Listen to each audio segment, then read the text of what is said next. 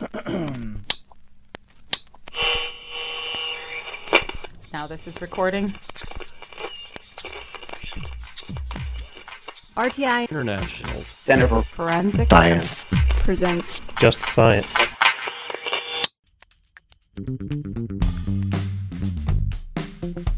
Welcome to Just Science, a podcast for justice professionals and anyone interested in learning more about forensic science, innovative technology, current research, and actionable strategies to improve the criminal justice system.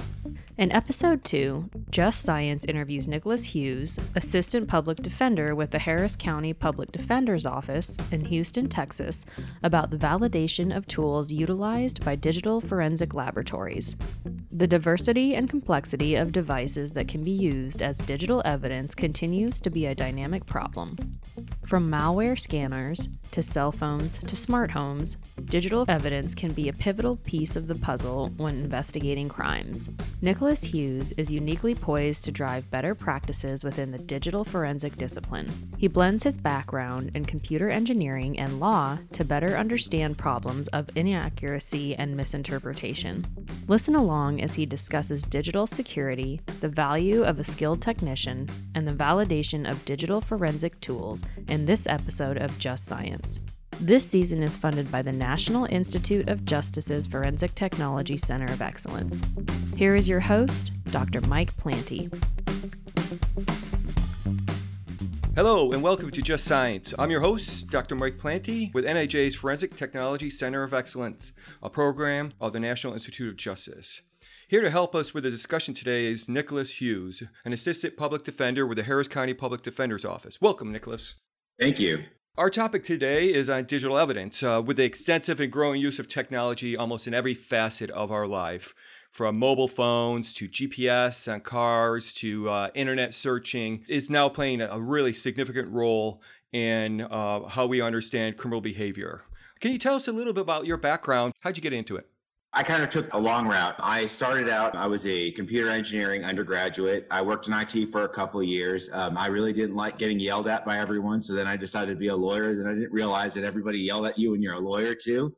Kind of lately, I've started specializing more in scientific evidence. And I think it's kind of a place where I've always felt like I'm a jack of all trades and master of none, where I can take the pieces of my life and assemble them together. And forensic science, in even some of the most simple cases, most routine cases, forensic science touches them. It's becoming increasingly more important. I don't know if there's anything that's more important now and in the future than having scientific evidence. Particular digital evidence is used for so many things in the criminal justice world.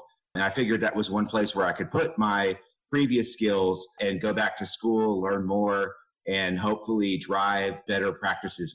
And in terms of your current position, can you say a little bit about what types of cases, types of work that you're encountering?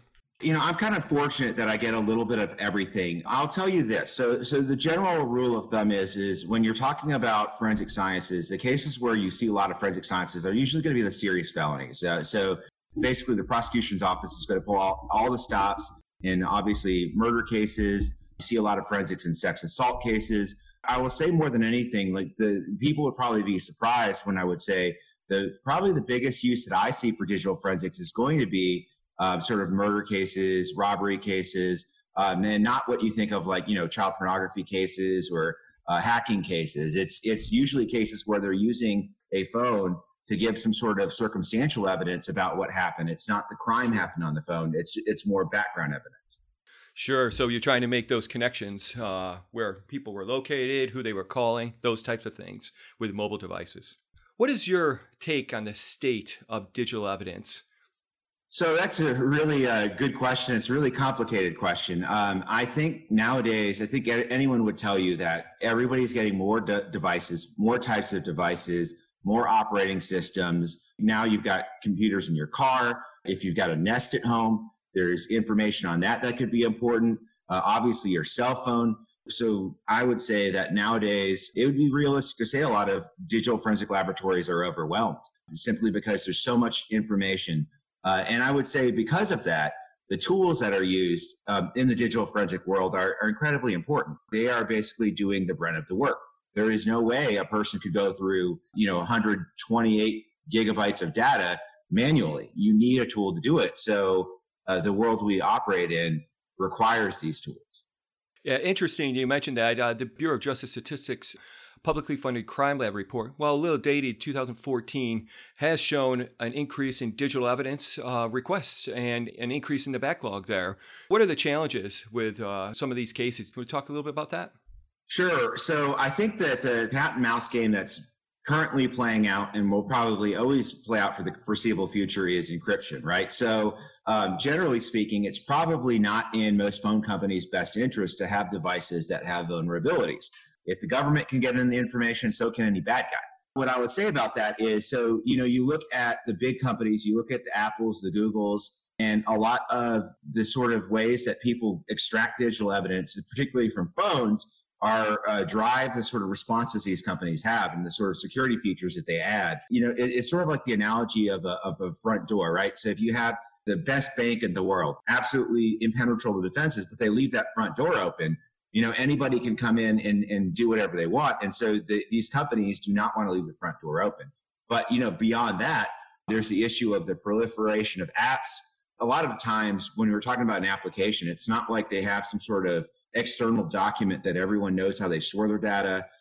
And so basically the digital forensics world has to reverse engineer. It has to figure out how all that data is stored, how to extract it, how to make sense of it. And, obviously that's not a simple process. I mean, some of it can be simple if it's stored in plain text and is readily apparent and you can make associations, but it can be very complicated. And once again, a lot of time has to be spent looking at the code, trying to figure out where things are being stored and what's being stored and how to make sense of it. And then that's only compounded by the simple fact that the proliferation of new technologies, the ever-changing landscape presents the digital evidence expert with real dynamic problems. Every day, the world's changing, right? And trying to keep up with those, whether it's an update to an operating system or a brand new technology, it just presents a tremendous challenge. Sure. Yeah. And you could even look at the same technology, they can restructure. So look at Microsoft Word. They can restructure the way they store their information. If you are anticipating the information is presented in one format and it switches to another, unless you have some sort of, broader based mechanism to retrieve the information in there, that might just go missing. It might just go dark unless you completely rework your solution. So this gets at the crux of our discussion today, really. It's about what types of tools are available. How are those tools validated? Can you talk a little bit about that process there? Well, the truth of the matter is there's a big debate around what is meant by validation. And I think that if you come from a laboratory context, like when we're talking about like a chemistry context or a forensic biology context, I think there's a pretty good idea of what validation means. I think it generally means, now you can debate about how much validation to do and how extensive it should be, but everyone has a pretty good idea of you're trying to get the data within the range of values that you expect to see. And you're going to look at within that range and make sure that your instrument is operating correctly in all those data points. Digital forensics really doesn't have the same sort of concept right now. And there are some practical reasons for that, but I think there are also some negative consequences for not having that. Right now, I would say manufacturers are the ones who are expected to be testing their tools. And that's probably more of a software engineering verification and validation process, which is not necessarily what we're talking about in a forensic context or a scientific context. And then beyond that, I think the best practice that most people would adhere to is like the sort of dual tool use, which once again, that's not necessarily what I would consider validation, but it's certainly a technique that can mitigate some of the errors you might see. Hopefully, if your one tool has, for example, let's say you process data correctly, but you're not outputting it correctly, for whatever reason, there's some issue in outputting it. Hopefully that second tool processes it correctly and outputs it correctly. And that way you would know, hey, I need to look a little bit further and deeper. What are the challenges when you talk about validity and reliability in digital forensics, given the changing nature? What types of standards are needed? I think most fields have some sort of concept of a reference material, traceable reference standard, where you can say, I know what this standard is. I know what it is. I know what I should find when I run it through the instrument, and I can develop my validation test based on this standard. I don't think there really is as good of a concept in digital forensics. And I think there's a couple of reasons for that, right? One of them is it would be extremely expensive in terms of space because we would have to have all these different configurations. We would have to have all these kind of different devices. There would be licensing issues. But so that would be one of the big challenges is in having, I would say the academics usually refer to it as like corpora of images or samples that they could look at. I think the other problem is even more fundamental is just not having good documentation about how to associate particular observed traces with certain events, right? So there's some things that are very well documented, but I don't think the documentation is centralized anywhere. There's a wide variety currently of skill levels within digital forensic examiners. Some might have a really good basic understanding of what observing certain traces might suggest or how to verify things. And others are really treating these sort of tools as more like a push button solution. So when you don't have the sort of centralized knowledge that can kind of walk you through what you're observing, that's another big source of problems in the digital forensic world.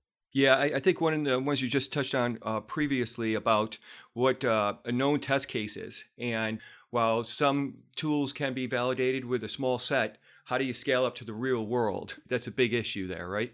It may be an unrealistically big issue in this. I mean, I think when you think about all the permutations you could encounter between software, operating systems, hardware, I mean, it gets to the point where it's prohibitive.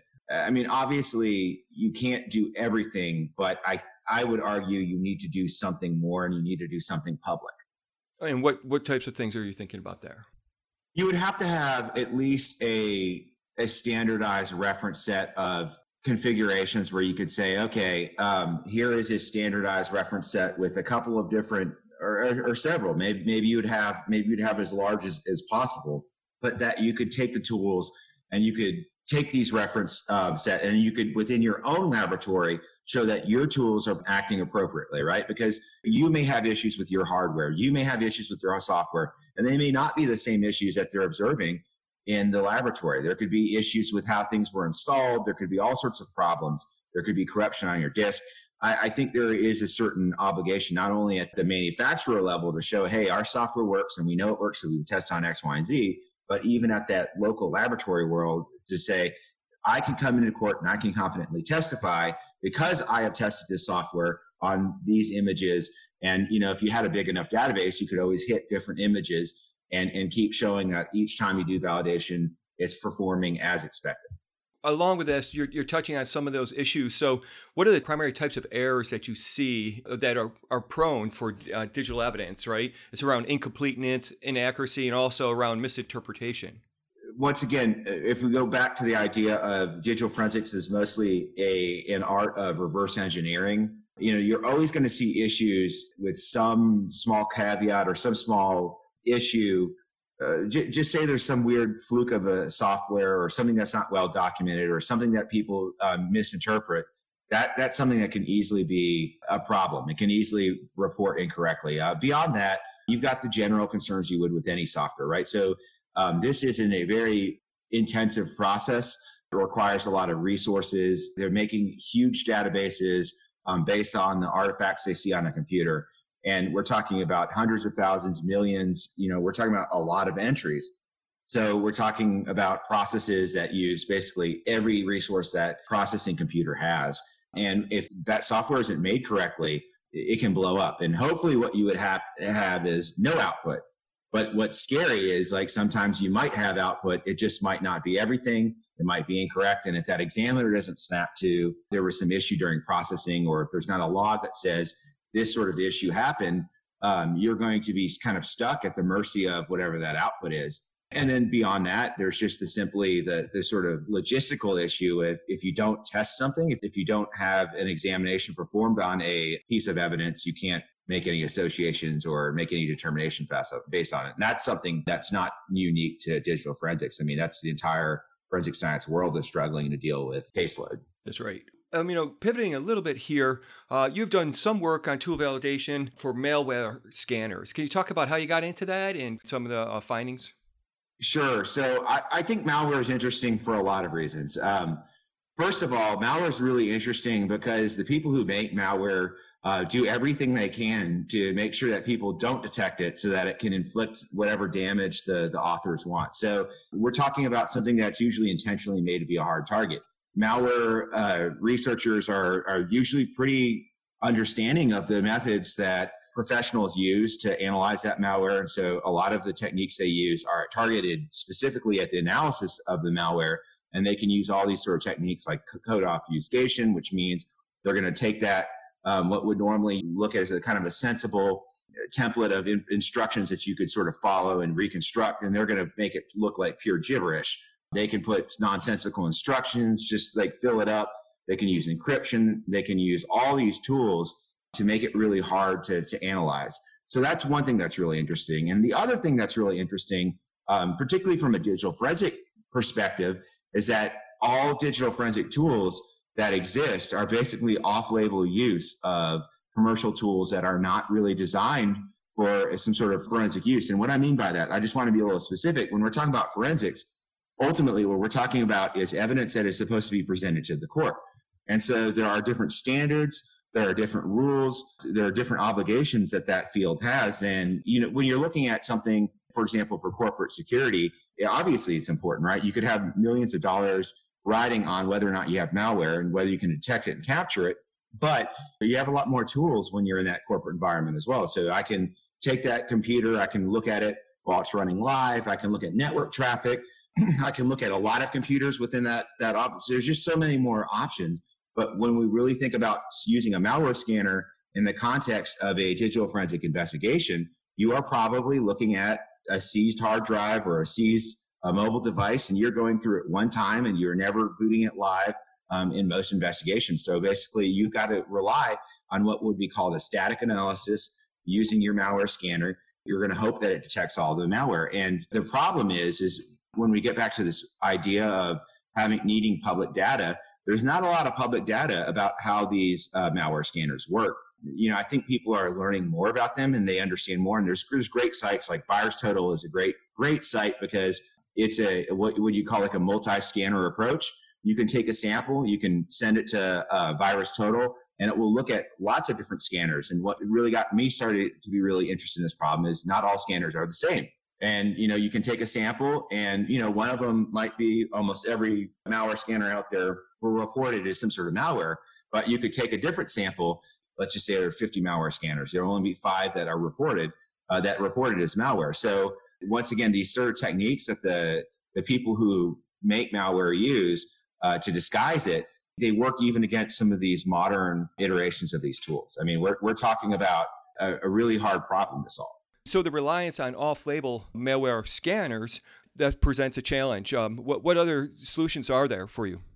I don't know if there is a solution to that right now. So I think right now I'm fairly comfortable saying is this is a brand new frontier. So what I can say is I've encountered in cases that I have been involved in where people believe that these scanners were infallible and they're not, right? So I think at this point, it's pretty clear that they're not infallible.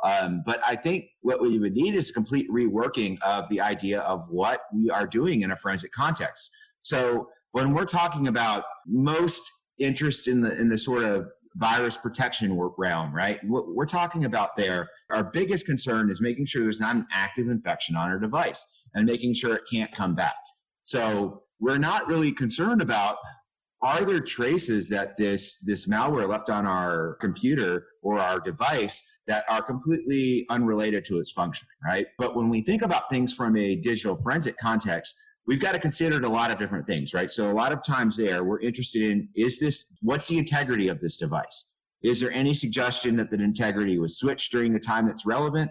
Are there suggestions that somebody else could have been driving some of the processes? For example, if we're talking about contraband, whether it's copyrighted material or child pornography, if we're talking about that sort of stuff on a device, you have to still prove that person knew about it and, intentionally downloaded it generally, or at least was aware of it and possessed it. So when you're talking about, especially historically, you had a lot of bad actors who would exploit computers and use that computer as a warehouse of things that were illicit. If we're just talking about copyrighted materials, You could put all of them on that computer, use that computer as a storeroom. And that way, if the person gets busted, your organization goes on and continues, and there's really no problem. There's no hit. It's somebody else who's going to deal with it. But from a legal aspect, the person whose computer is being used as a warehouse isn't culpable. They're not out there trying to do wrong. So those kind of issues, as a digital forensics examiner, you have to analyze that device, rule out these other possibilities. And in order to do that, you have to have a window back in time. So if we're just interested in whether or not there's a current infection, you're really not getting the sort of information that you need to say, well, what I'm really interested in is, for example, at this time, at this year, whether or not there was an infection. And I want to know whether it's the type of infection that could have affected the integrity of the device. I want to know whether it compromises the value of this device's evidence. I want to know whether it could mean that somebody else was behind these acts. That's what you would want to know. And so I think it would need a complete redesign. I mean, you would still have the same challenges of detecting the software that is made to evade detection. And, they're really good at evading detection. But, beyond that, things you might want to incorporate would be like the sort of files that the malware leaves behind. When you talk about Windows, especially, you've got a registry, which is a special file that has a lot of entries in it that you could use to say, okay, here's the behavior of the malware in the past. And you want to look at deleted files if they still exist. I mean, there's just a lot more you look at. And even you'd want to look at the logs of the virus scanners on that operating system or device, because that might have information that tells you what happened in the past. Because once again, a digital forensics examiner is generally trying to reconstruct an event. The better the picture is, the better the analysis is going to be. And I would say the second problem with off-label use is when I was talking about the differences in the quality of examiners, this is where that becomes really, really apparent. So if you've got somebody with a very, very strong technical background, they might be able to reason through some of these things. They might be able to kind of understand, okay, here's what I observed, and here's sort of the limitations of what I did, and here's what I can report, and here's where I can't. Whereas somebody who is not as in tune to sort of the limitations of these sort of off-label techniques, they're going to think of it more as talismanic. Like, this is the answer. Like, I ran it through a virus scanner. I got no results. Therefore, there's not a virus. But once again, that's really not the absolute truth. You need to understand the limitations of that tool. And those limitations are greater when you're using it for an off-label use. Exactly. So, and then when you do come across these limitations, is there a way to communicate that? Whereas if you went through the scientific process, you would have peer review, you would have other ways to establish limitations and standards around these. Is there a need for that? Certainly. And I'm not saying there aren't any groups out there trying to kind of fill those roles. You've got the scientific working group for digital evidence. You've got the organizing scientific area committee on digital evidence and digital media. You've got a lot of organizations that are professional organizations that are trying to keep up the standards. And you've got, of course, the NIST is trying to do a lot of work in digital forensics. It's not that there's an absolute absence of these sort of standards making organizations. But the problem is, first of all, there's no mandatory authority. There's nobody saying, here are the standards and this is what you must abide by.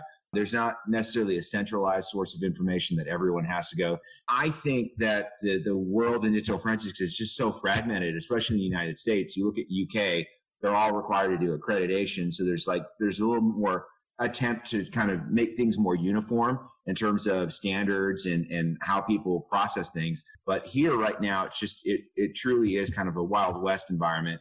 In Houston, we've got one laboratory that has accreditation for its digital forensic lab, which is very rare in the United States.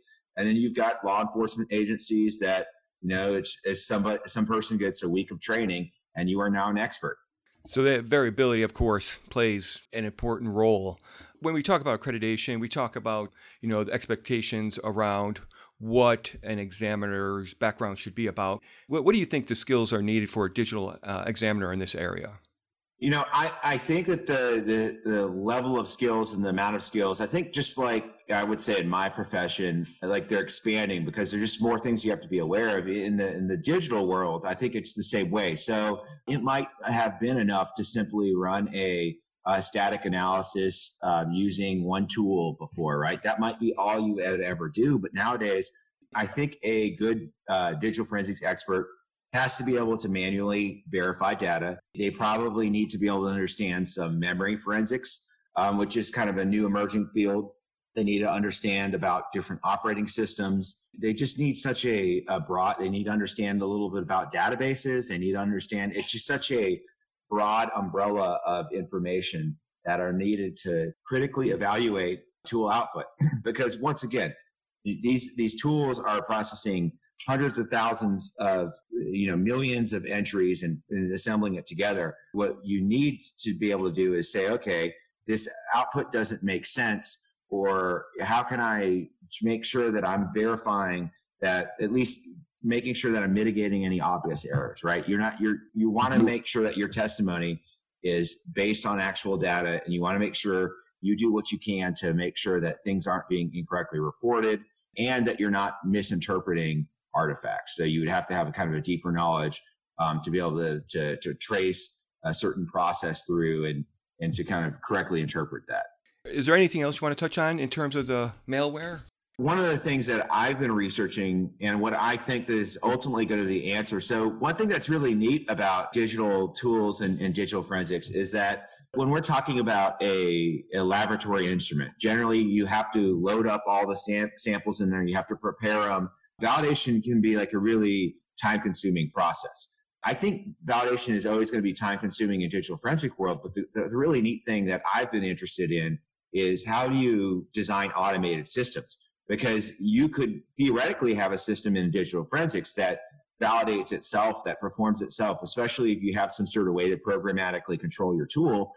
You just set up the samples to it and let it run. You would have to, of course, have the sort of software and the sort of hardware that could run that validation tool. You could theoretically do this without the need for human input.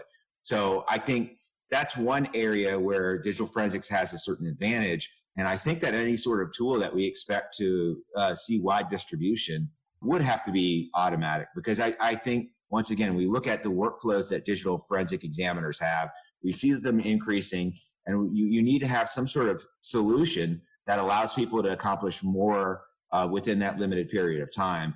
And I think that's one of the great things about digital forensics is you can make these automated solutions that at least free that person up to do the sort of tasks that they're more traditionally assigned to do. And you mentioned in your work some proposed methods and models to strengthen measurement science around this. You want to touch on a few of these issues? The procedurally generated reference data? That's probably going to have to be the answer in the long term for digital forensics. Is it just takes up so much space to model a computer, and space is money, data is money. We can't necessarily expect everybody to have huge database of computers and materials. So the question then becomes, okay, if I cannot store all these devices someplace where somebody can easily download them, what else can I do? And so one thing that is feasible and possible is to programmatically create the sort of samples that you would see on that device. There's been some researchers who have been looking into this concept and how to do it. And I think it's really kind of promising, because you could do two things. You could produce data that's typical, but also, as you understand what they would call in the field the sort of edge cases, the sort of things like what happens when there's a glitch in the database. What does your program do? Does it blow up? Does it stop? Does it simply move ahead and report that data is missing? That's one of those places where you could also have that procedural system, which would be, once again, it would be automated.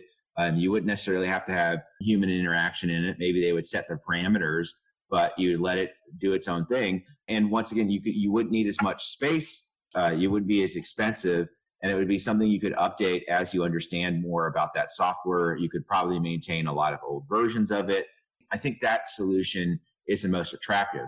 Now, the downside to it, the huge downside to it is that it takes time. You would have to have somebody sit there and program it, and it has to be maintained. So that's another good reason to have some sort of centralized authority that's really given the task and the resources to do validation.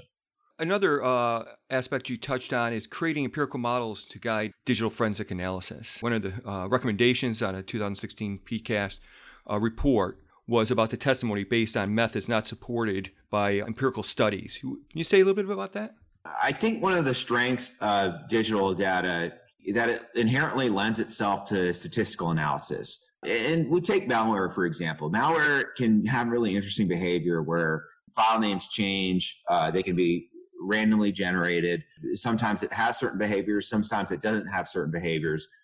So ideally what you would have is some sort of system that it wouldn't be created for validation purposes, but it'd be created to have some sort of statistical understanding of what you might expect out of this particular software or this particular malware or anything else. You would try to figure out, okay, if I am running this under normal use or abnormal use, what sort of artifacts would I expect? And you would hope to have a statistical model. Now, I think the practical concern here is, once again, when we're talking about there's so many different pieces of software, there's so many different types of files that could easily become overwhelming. But I think that the answer to that is we need to at least focus on the common things we see and have a good understanding of those. And then we can start worrying about the sort of the rare cases, the one-off sort of cases. And that's really where you would need to have somebody with a true expertise of the low level, understanding how to trace these artifacts, understanding how to create experiments to generate artifacts and compare and say, okay, I can't give any sort of statistical precision, but since I have done this experimentation and I have observed this and I can rule out other things, I can say I'm fairly confident, unless there's something that I'm unaware of, that this is how this artifact was generated. I can trace this process from start to end. So yeah, given the complexity of digital evidence in the growing field, what are the future steps do you see in terms of training, funding, research? And we touched on some of these. What are your opinions about those? Well, personally, I think the first steps that need to happen are certification and accreditation. So I think that one of the biggest thing that needs to happen is there needs to be more standardization and more understanding of what sort of background somebody should have before they're allowed to become a digital forensics examiner. And I don't think it's all you don't necessarily have to have a computer science major or computer engineering background, but you have to have some sort of demonstrated understanding of the ability to kind of understand these artifacts, to really say, okay, I can sort of trace through and I know how they're generated, and I know how the information is stored. And if I had to, I could figure out how to manually extract it. That would be the first level. And then on top of that, you want laboratories. One of the big issues, and I think it's interesting right now because I know NIST is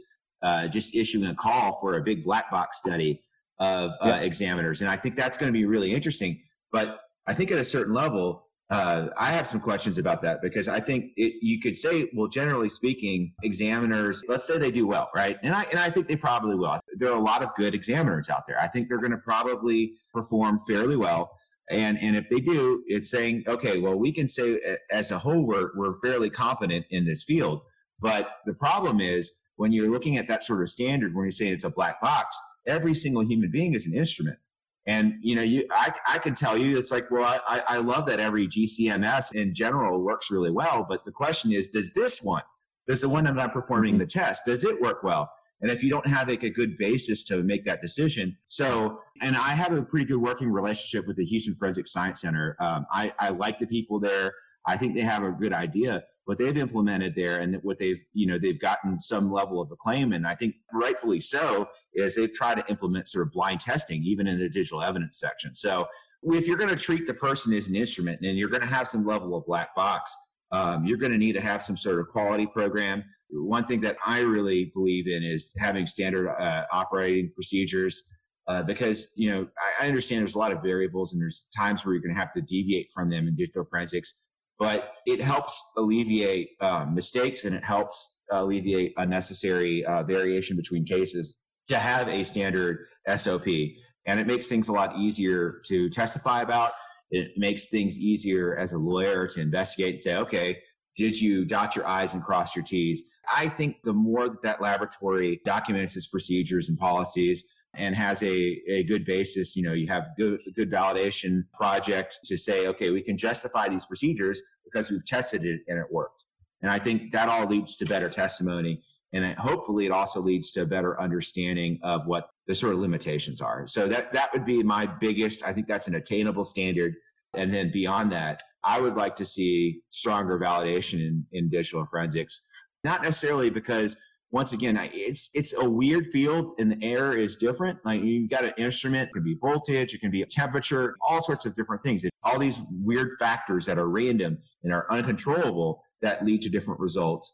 But digital forensics, if you see different results, like something that's broken one way or the other, it might be something that you can simply solve with a reboot, but at the end of the day, something has gone haywire, or somebody doesn't understand that system correctly. But that being said, I still think there's an obligation in every scientific field to say, I have a reason to believe my instrument is working correctly. And the reason I do that is because I proved it, I showed it.